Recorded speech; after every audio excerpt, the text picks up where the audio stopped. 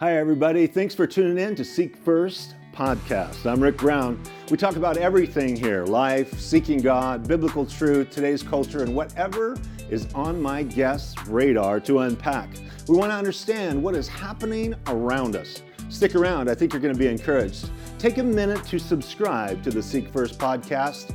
Thanks, everybody. Let's jump in.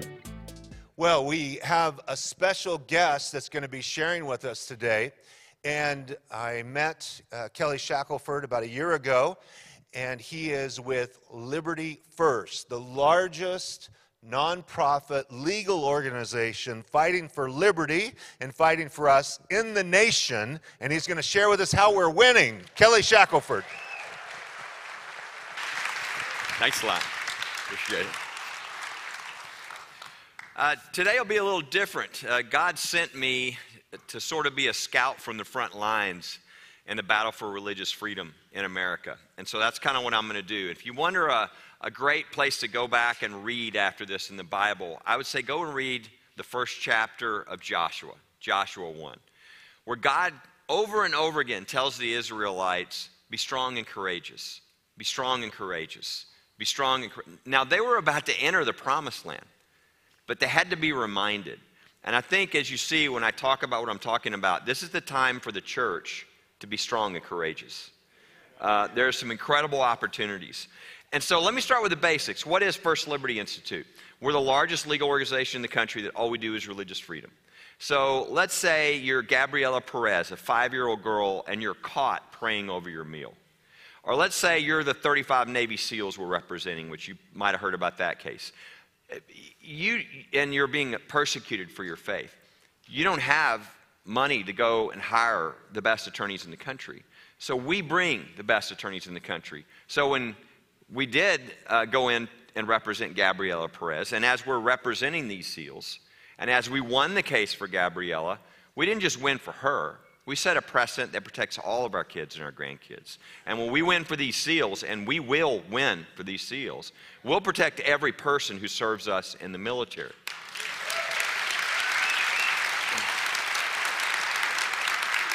Now, how did I get involved in this? Back when I was in high school, I knew my gifts were in analytical thinking and speaking. And so I thought I either need to be a pastor or a lawyer. And my friend said, that's like a God or Satan choice, isn't it, to be a pastor or a lawyer? And I analyzed my DNA, and I said, I think I would do better at dispensing justice rather than mercy, so I'd probably make a better lawyer. So I went to law school and got out, clerked for a federal judge. You do that for 1 year. You sort of help them research and write opinions. And at the end of that, you can kind of name your job because all the big law firms want you to come work there because you know what it's like to sit on the other side of the bench. You know what's persuasive and what's not. So I had all these nice offers, and I just sat in my little clerk's office, and I thought, I just feel like I'd suffocate if I went to do that. I don't think God's calling me to do that. And I remember thinking, well, what do you want to do? And I thought, well, I want to use my legal skills because God showed me that I should do that. But I want to help pastors and churches and religious freedoms and our founding principles. And I'd even like to go to seminary part-time. And I laughed because there was no paying job to do that in the United States. 2 weeks later, 2 guys called me, never met these guys in my life, partners with major national law firms. They said, will you go to lunch with us? And I said, sure. And they said, we started donating our time for religious freedom, and we're getting so many calls now, it's hurting our ability to make a living. So we were wondering, would you be willing to come on and do legal cases and help churches and pastors and religious freedoms? And you can even go to seminary part-time if you want to.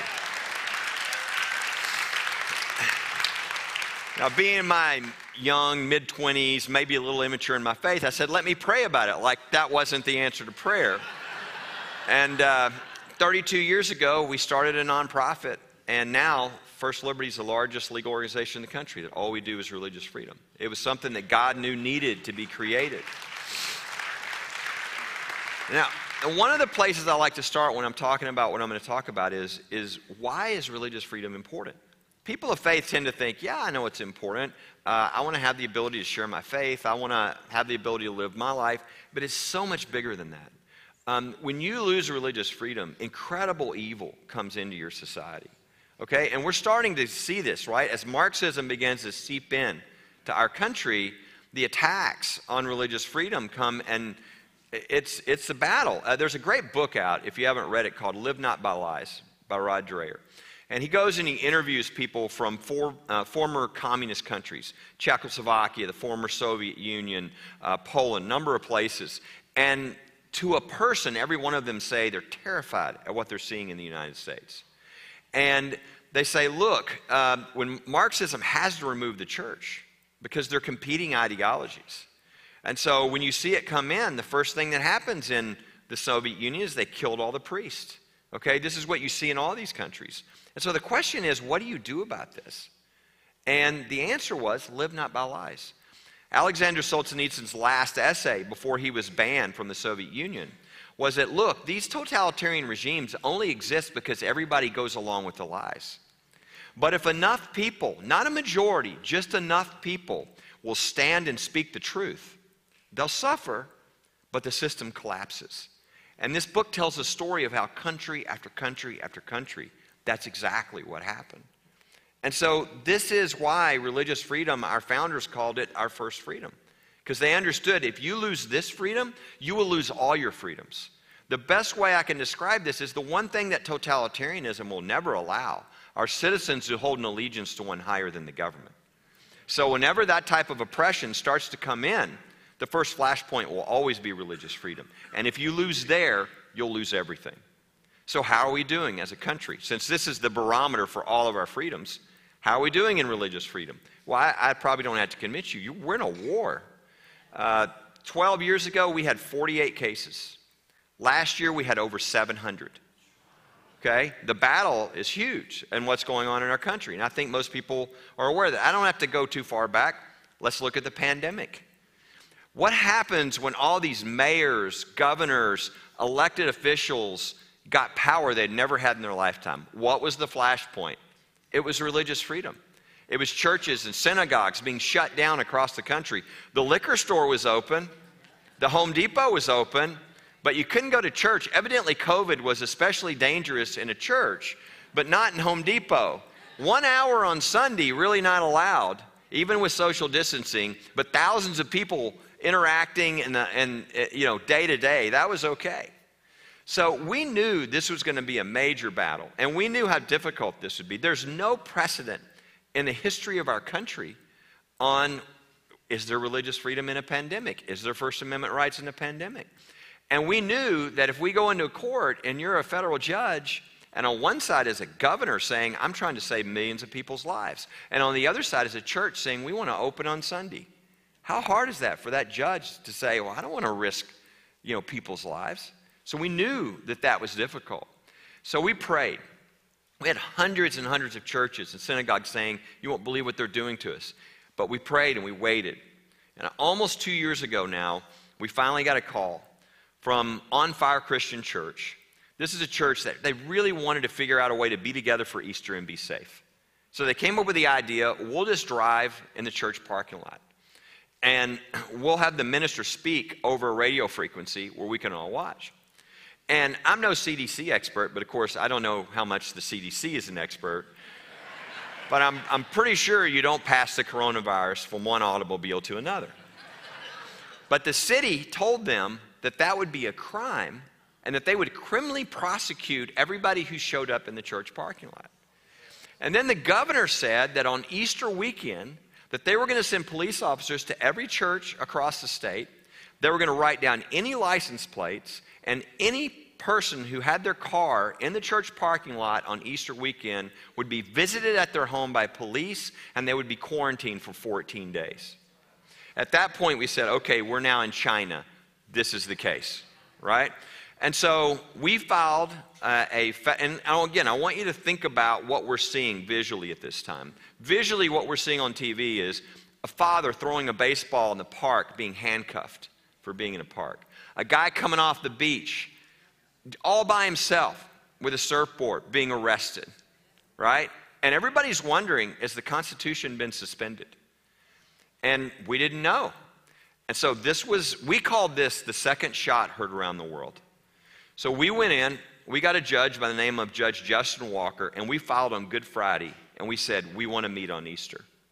This judge looked at this and wrote one of the most powerful decisions. You have to go read it if you get it. You'll understand it, even if you're not a lawyer. Go back and read this opinion. He starts off by saying, I feel like I'm reading a dystopian novel. This is not America. A city in the United States is criminalizing an Easter gathering. And he goes on to 20 pages of the history of our country, how it was built on religious freedom. And he said, look, this is irrational, it's unreasonable, and this will never happen as long as I'm a federal judge in the United States of America. And he issued an injunction saying this church will open on Easter.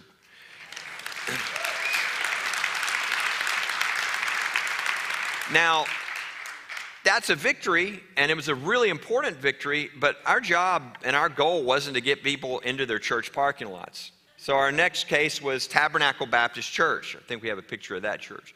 This is a church in a rural area, which we picked on purpose. Very few COVID cases at the time. Big facility, plenty of room, and yet it was a crime for them to open. It wasn't a crime for the liquor store to open, for the Walmart to open, for any of the other, but it was a crime for them to open.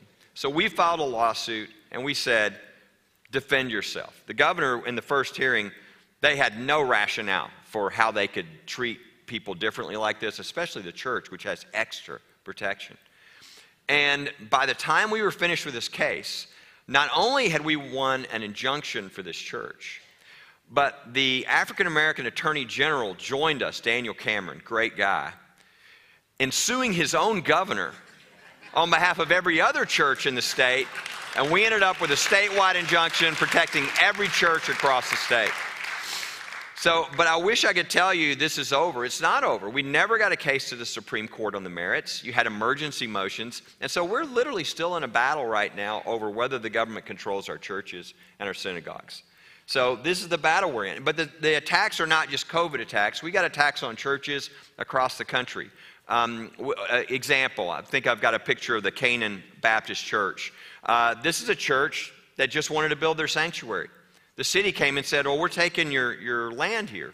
Well, why are you taking our land? We're going to build our sanctuary there. Because we want to build a fire station there.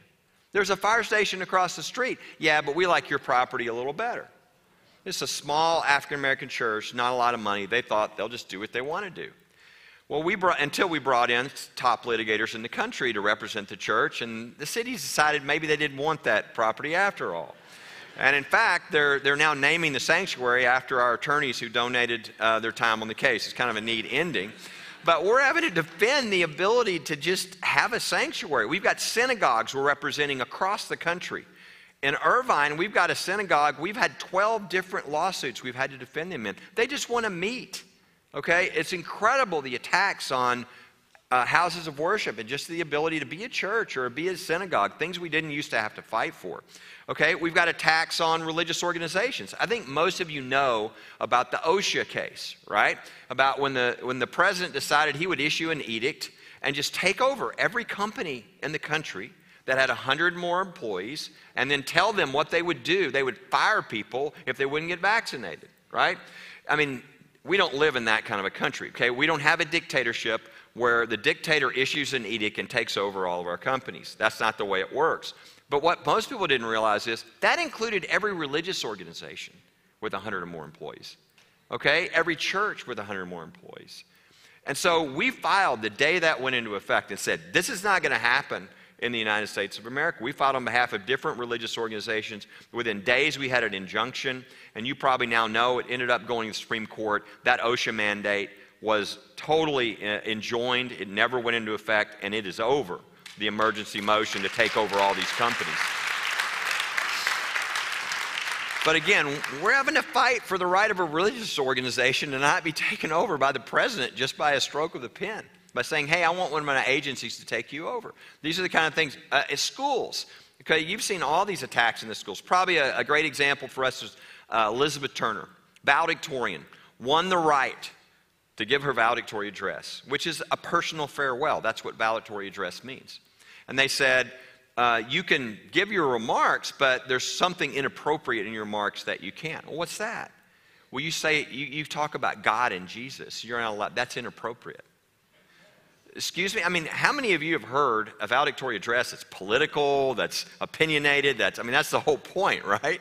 Say what they want. Well, She couldn't talk about Jesus. Well, she wasn't valedictorian because she was stupid, okay? So she called us, and she said, this doesn't seem right. We said, you are right.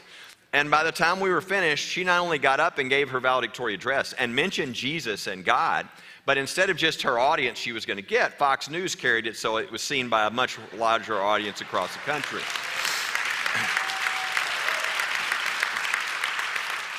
We've got attacks from all these woke corporations that are attacking people, which is a false religion. These woke corporations are really anti-Christian. The only difference in it being a religion is at least religions allow people freedom to pick them or not, right? And so the problem has been getting after them, finding the right cases or any way to hold them responsible, because people are just being victimized by these woke corporations. So we think it's going to be a great case for this, and that is we have Alaska Airlines case.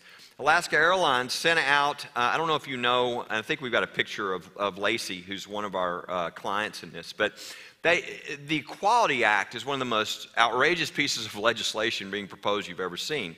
It is a federal legislation that would strip religious freedoms from every American in any situation where there's an LGBT issue. And Alaska Airlines thought this was just great. And so they said to their employees, we really love this legislation. We'd love for you to get behind it. And they said, we would love your feedback. So 2 of the flight attendants didn't even know each other, just were both believers, sent in, hey, I've got feedback. I'm really concerned about this. This could take away freedoms of my church. This could have religious freedoms issues. So what did? They fired them. So they want your feedback, but if you have Christian feedback, you're fired. Okay? Now, you can do a lot of things in America, but you can't fire people because you don't like their religious beliefs. So we are going to use this case, and our goal is not just to win for Lacey and the other flight attendants. It's to leave a mark on Alaska Airlines that sends a message to every other corporation that you don't do this to people in the United States of America.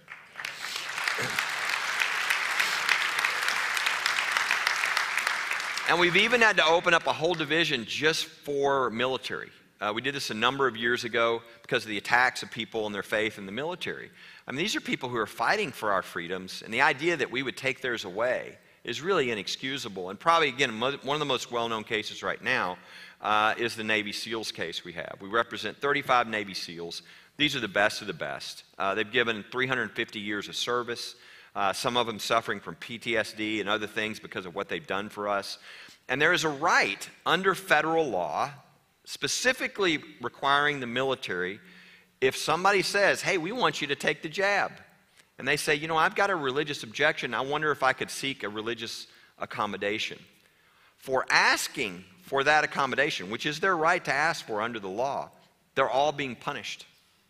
Okay? One of them, he has PTSD. They called the medical facility and said, don't see him or treat him until he gets the jab. This is the kind of things they're doing. They're threatening their families. We said, that's wrong, okay?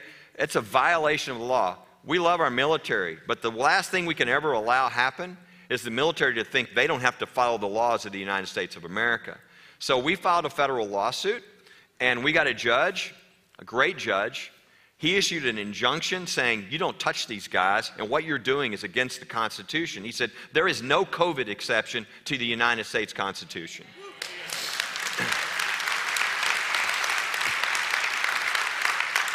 We discovered during the hearing and during the lawsuit already that the whole religious exemption requirements, which they're supposed to go through, is a sham. They're not following them. The judge said that in the lawsuit.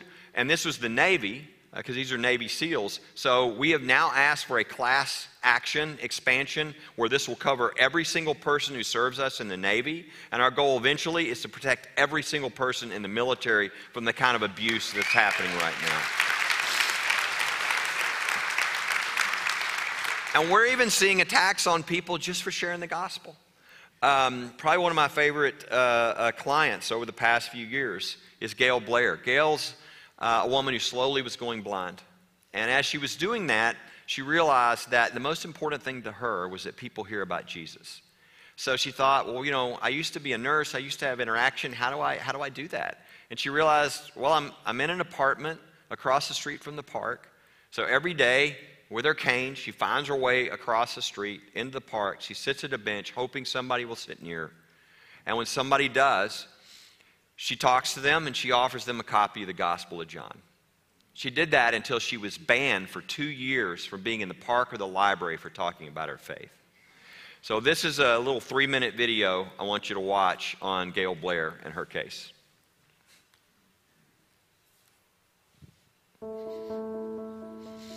Nursing was it for me. It was my identity. I did everything. If I could help them get a job or an apartment, my husband says that I am a frustrated social worker. January 7th, 1984, I actually had been going to a Bible study on the book of John, and it opened my heart to the Word of God being the answer, the truth. It was the best day of my life. I actually was born with a genetic disorder, retinitis pigmentosa, and I still continued nursing until I couldn't anymore because of my vision loss. If somebody ever said to me, hey, you could have your eyesight, but you have to, get rid of Jesus, I'd say, no deal. Wherever I go, I try to hand this out to people. So it's 21 chapters of the gospel. I get around with my cane to cross the street, to go in the park. Going into a park to talk with people is a pleasure, first of all, but knowing that eternal life is real and people don't know that they're in danger, people have been saved in the park. I've had more of a reaction from the staff in the park that was not too nice, like they would interrupt me. There's plenty of people to talk to. I don't have to be going after anybody. I couldn't. It would be a tripping hazard for me. I was sitting on a bench with a man that I was conversing with.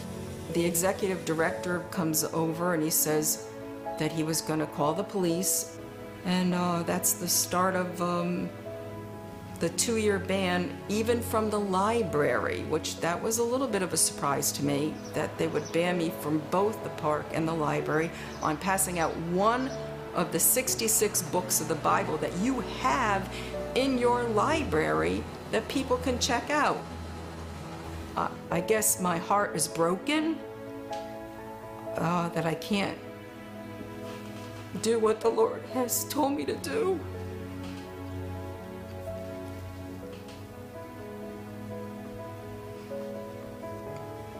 So if you want to say that I think about daily the lost souls.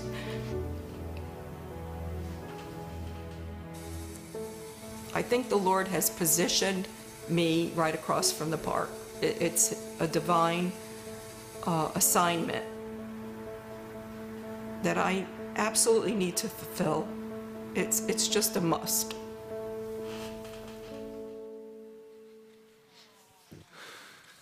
So, some of you are saying, boy, thanks Rob and Rick for inviting the depressing speaker to hear about all the bad cases. So let me tell you the good news. The good news is we have a method of dealing with these, and we've been doing it for decades, and it's very successful. And that is, if you were to look at a normal legal nonprofit, I don't care if they're left-wing or right-wing or what their issue is, their model is raise as much money as you can, hire as many attorneys as you can with that, put them in an office in D.C. or L.A. or New York, and fly them around and cover as many cases as you'd cover.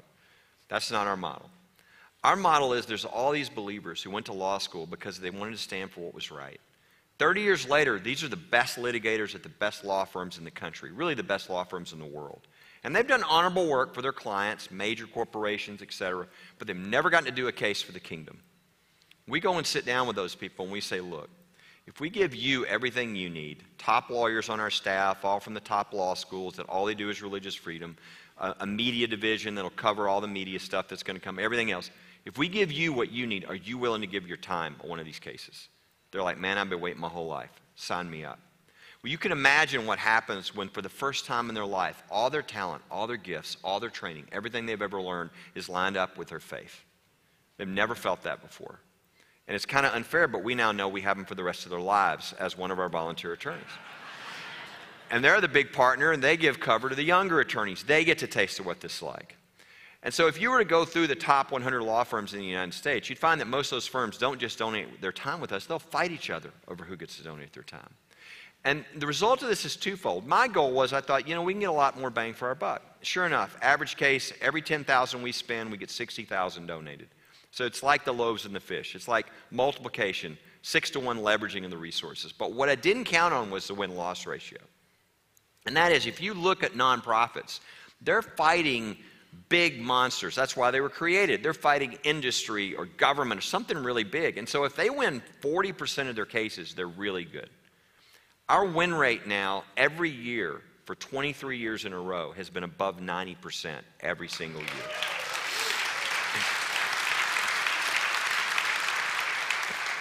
And it's because the body of Christ, right? If we have a case in Montana, our attorney lives in Montana. They're from the biggest law firm in Montana. When they go into court and look at the judge, they lost a tooth together in first grade, okay?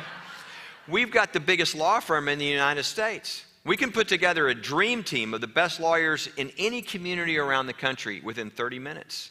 And they finally get to use their talent for the body. And how beautiful is this, right? These people that could never afford this protection, okay? These lawyers that finally get to use their gifts. The result is victories that protect everybody in the body of Christ. It's exactly how the body of Christ is supposed to work. And so normally I would end now and I would say, yeah, we've got, a lot more cases, 700 last year, but we're winning. But then something started to happen about 5 years ago. I started to say, when I was speaking, I started to say, I think we can change history. Things I didn't think possible, I think might be possible. And then about 3 years ago, I changed and said, we are changing history. And what do I mean? Well, back, about 5 years ago, we're nonpartisan. Whoever's in office, we're going to push them to be pro-religious freedom. And so we were preparing, how do you do anything for religious freedom and advance that under a Hillary Clinton presidency? And then this Trump guy won. And we're like, okay, let's reevaluate. Now what do we do under him? We immediately saw 123 judicial seats, federal lifetime judge seats open. Very unusual. Very unusual. We thought, you know what? We can affect one case, but if we can affect these judges for the next 30 years, we can affect hundreds and hundreds of cases. So we went, raised money, opened up the greatest vetting division to vet every single person who was being considered a judge so that we could put the strongest people for the Constitution and the First Amendment on the courts possible. And that's what we did. So I think I've got a picture, for example. Who's this guy with his hand up? Graduated top of his law school class. Went to work for a major law firm. Did that, thought, I want to do something more significant. So he went to work in the U.S. Attorney's Office as a federal prosecutor, putting away terrorists. Won an award for putting away terrorists. And then a new Attorney General came in, Eric Holder, and pulled him off of some of his terrorist work to work on LGBT issues for the Justice Department. He said, that's not why I came here, so he left. Where did he go? He came to work for us as one of our attorneys. And at age 38, he was picked to be a federal judge for the rest of his life. Okay? This is a guy who's brilliant. In fact, his case is now at the Supreme Court, a big case he just issued. The Supreme Court just took it. He's brilliant. He would rather die than ever turn away from the Constitution or his faith. We'll never have to worry about him. And this is who my grandkids' kids are going to go before. He's going to be there a long time. Who's the guy swearing him in? Jim Ho, probably the smartest attorney in the country, if not one of. He will probably be on the United States Supreme Court. And if he is, he'll be the first evangelical on the United States Supreme Court. He was our most active volunteer attorney, giving his time left and right on religious liberty cases. Okay, I could tell that story over and over and over again, all across the country with all of these judges. Justice Kavanaugh donated time with me 20 years ago on religious liberty cases as a young attorney. Okay? We have filled the courts with people who actually care about the Constitution and will defend religious freedom because that's their job. So that begins to change things. There are two religion clauses, an establishment clause and a free exercise clause. Both have a horrible case that had been in place for 50 years in one case, 35 in the other, that has caused great damage to religious freedom my whole life. And if you'd asked me 5 years ago, can you get rid of those? I'd have said, not in my lifetime. I'm now watching both those cases being imploded, okay? Things I didn't think possible. And so let's take the Establishment Clause. Congress shall make no law respecting the establishment of religion. What does that mean? We don't want there to be a nationally established church that we all have to support that then takes away from religious freedom. But 50 years ago, the Warren Court said, no. It means more than that. It means separation of church and state. It means if you're offended, you can bring lawsuits. You can't bring lawsuits because you're offended, only if you're offended by religion. So our whole lives, we've seen attacks against, veterans memorials with a religious symbol, or a Ten Commandments monument, or a nativity scene. Would our founders have problems with those things? No. It's because of this case. It's called Lemon, really aptly named, Lemon case. And so we had a case, the Bladensburg Cross. I think we got a picture outside the Supreme Court. You can see that cross. That was a cross that was put up almost 100 years ago by mothers who lost their sons in World War I. But the American humanists came along and said, we need to tear that down because that's a cross and it's on government property. And at the Court of Appeals, one of the judges said, why don't we just cut the arms off the cross? That way nobody will be offended. We won't have to tear it down. So they ruled 2-1 unconstitutional. So we went to the Supreme Court and we said, we're not just going to go for protecting this memorial because we're now counting the justices. We now have Gorsuch, we have Kavanaugh. I think we might be able to get rid of Lemon. And so we argued in the case, we want you to get rid of Lemon. It's caused horrible damage to religious freedom for 50 years. The court issued a decision just 2 years ago, 7-2 in favor of that monument. That monument is still up. But more importantly, 5-4, they said, we are not following Lemon. That is a huge, huge sea change. For 50 years, we've gone in this hostility to religion approach. We just turned. Now, we still have to build this out, but I'm telling you, everything has changed. Same thing under free exercise. There's a whole bad case under free exercise. And you might have heard of our Coach Kennedy case. I think we got a picture of Coach. This is a coach who was in the military, Marines for almost 20 years, got out and made a commitment to God as he became a coach that after every game, the first thing I'm going to do when we go to the center of the field and talk to the other team and slap the coach on the behind, say good game, I'm going to go to a knee and I'm going to thank God for the privilege of coaching these young men. That's what he did for 7 years. Until they told him, if you go to a knee again, we're going to fire you. So what did he do? Well, he's a Marine. He went to a knee. And they fired him. And unfortunately for him, he lives in the Ninth Circuit. So he has to go through the San Francisco and the Federal Court of Appeals. And they said, coaches are not allowed to pray in public if anyone can see them, even a spectator. So we went to the Supreme Court. The Supreme Court gets 9,000 requests a year. They only take 67. Okay? So not great odds. Well, they didn't take the case, but there was a statement attached by the 4 conservative justices. This is before Amy Coney Barrett made the court. They said, look, go back down. There's some facts we want developed, but we find this very disturbing. And if this comes back up to us like this, we're going to look at this case. So we go back down, goes back to the Ninth Circuit. What do you think they did with the warning shot they got? They doubled down. The guy who wrote the opinion said, my religion says that you shouldn't pray in public. And then he castigated Coach Kennedy for not sharing his religion. Excuse me? The federal judges don't decide what my religion are. We had 11 dissenters at the Ninth Circuit, and it went to the Supreme Court. And just 4 weeks ago, the Supreme Court notified us they were taking this case, and it will be argued in 2 months at the United States Supreme Court.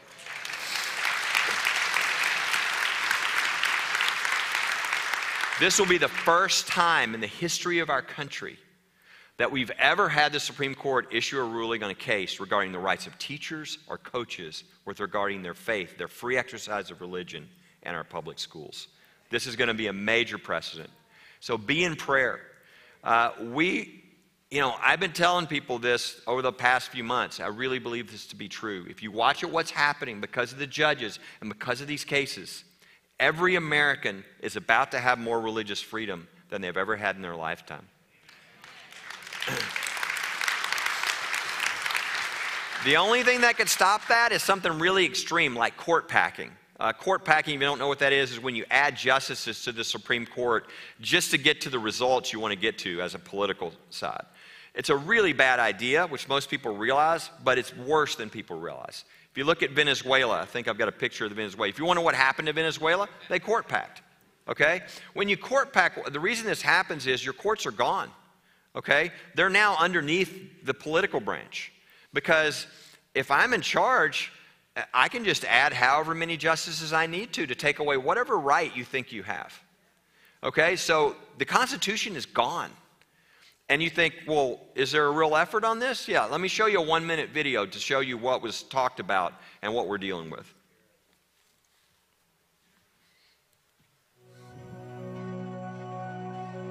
President Roosevelt clearly had the right to send to the United States Senate and the United States Congress a proposal to pack the court. But it was a bonehead idea. They'll know my opinion on court packing when the election is over. Now look, I know it's a great question. I'll put together a national commission of scholars, and I will ask them to come back to me with recommendations as to how to reform the court system. This is a live ball. Oh, it is a live ball. So we will figure out a way to get something done. Well, let's take a look and see. Everything is on the table. We're going to add 5, 6, 7, 10 seats to the court. Well, I think everything's on the table. Everything is on the table. All of those matters will be on the table. All options are on the table. And as I've said, everything is on the table. Presidents come and go. Supreme Court justices stay for generations.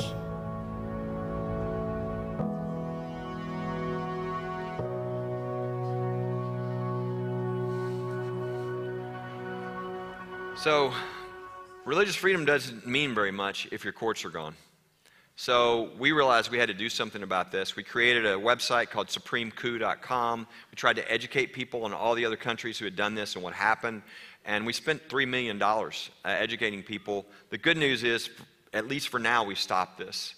But there are going to be more efforts at this. And we have to educate more and more Americans that we can never allow this to happen.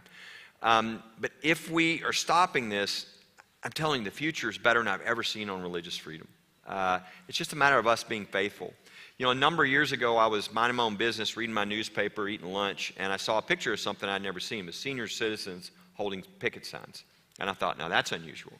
They had been told that they couldn't pray over their meals in the senior center, that they couldn't sing gospel songs on the piano, that they couldn't have a Bible study at one of the tables once a week, because that was separation of church and state, and that was a government building, that senior center.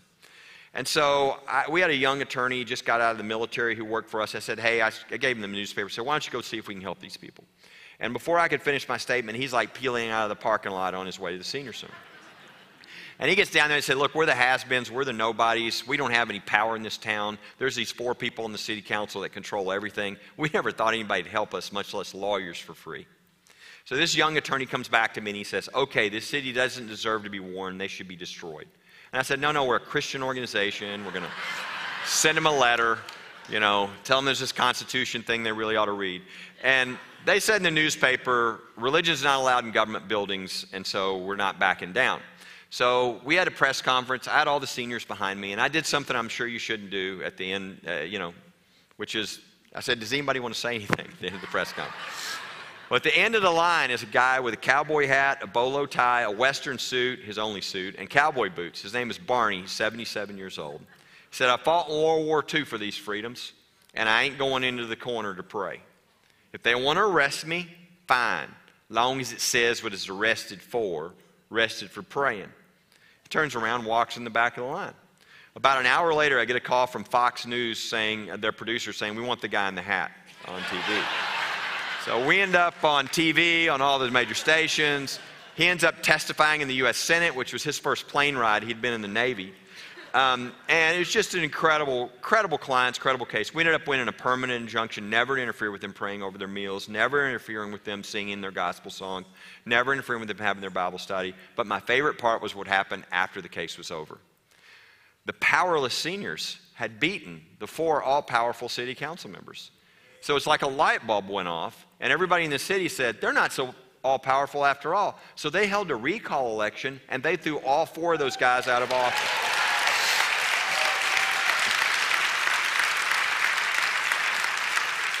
And about 2 years later, I got a postcard from one of the seniors because she wanted me to know that she was now one of the new city council members. And I thought, this is so typical. We think, what can we do? We can do whatever we want to do. We're the body of Christ. This is the United States of America. And that's just one example.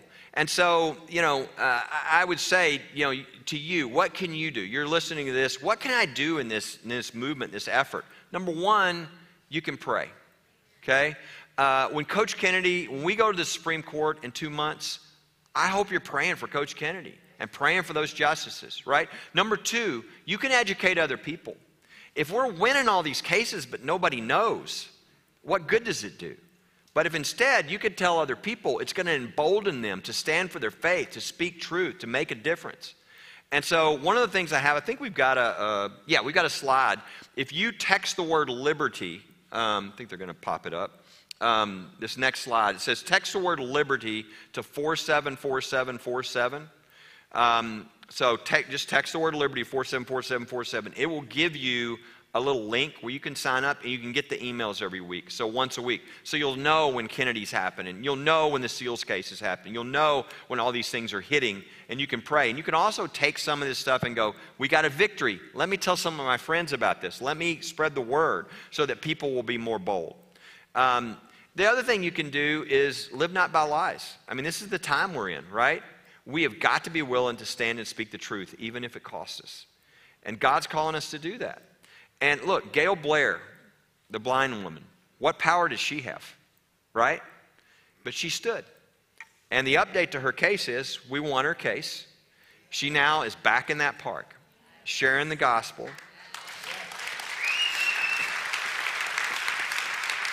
And every 3 weeks or so, we get an email from her because she's so excited about somebody else who's just accepted the Lord and is going to be in eternity with her. And the guy who turned her in, he's now going to her church. So I just encourage, I've never been more excited about what I see occurring if we'll just be faithful. So thank you for the privilege of being with you. God bless you.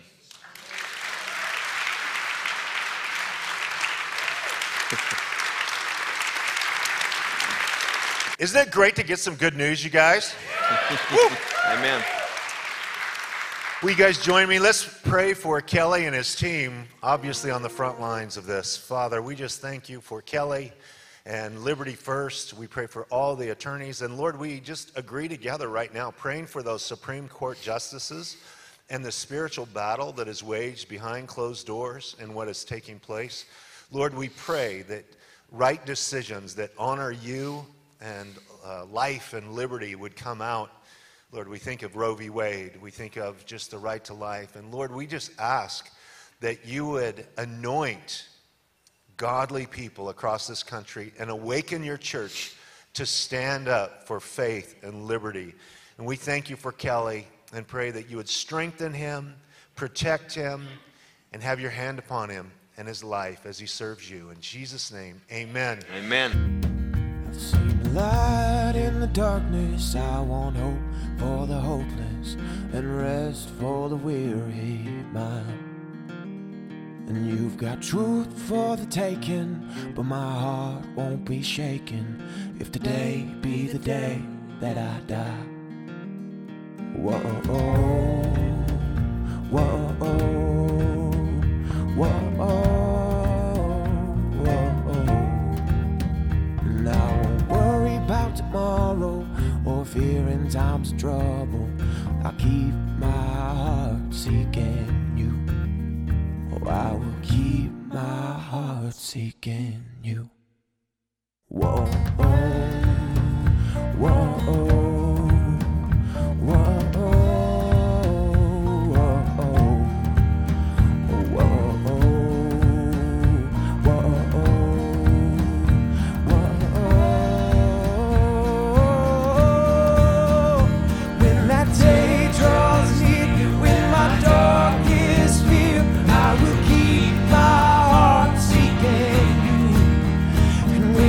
Kingdom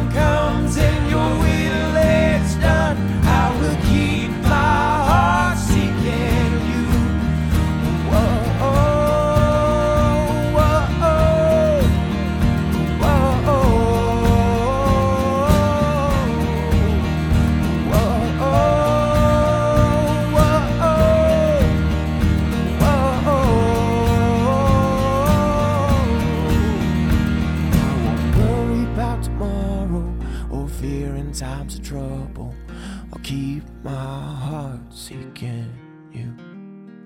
I will keep my heart seeking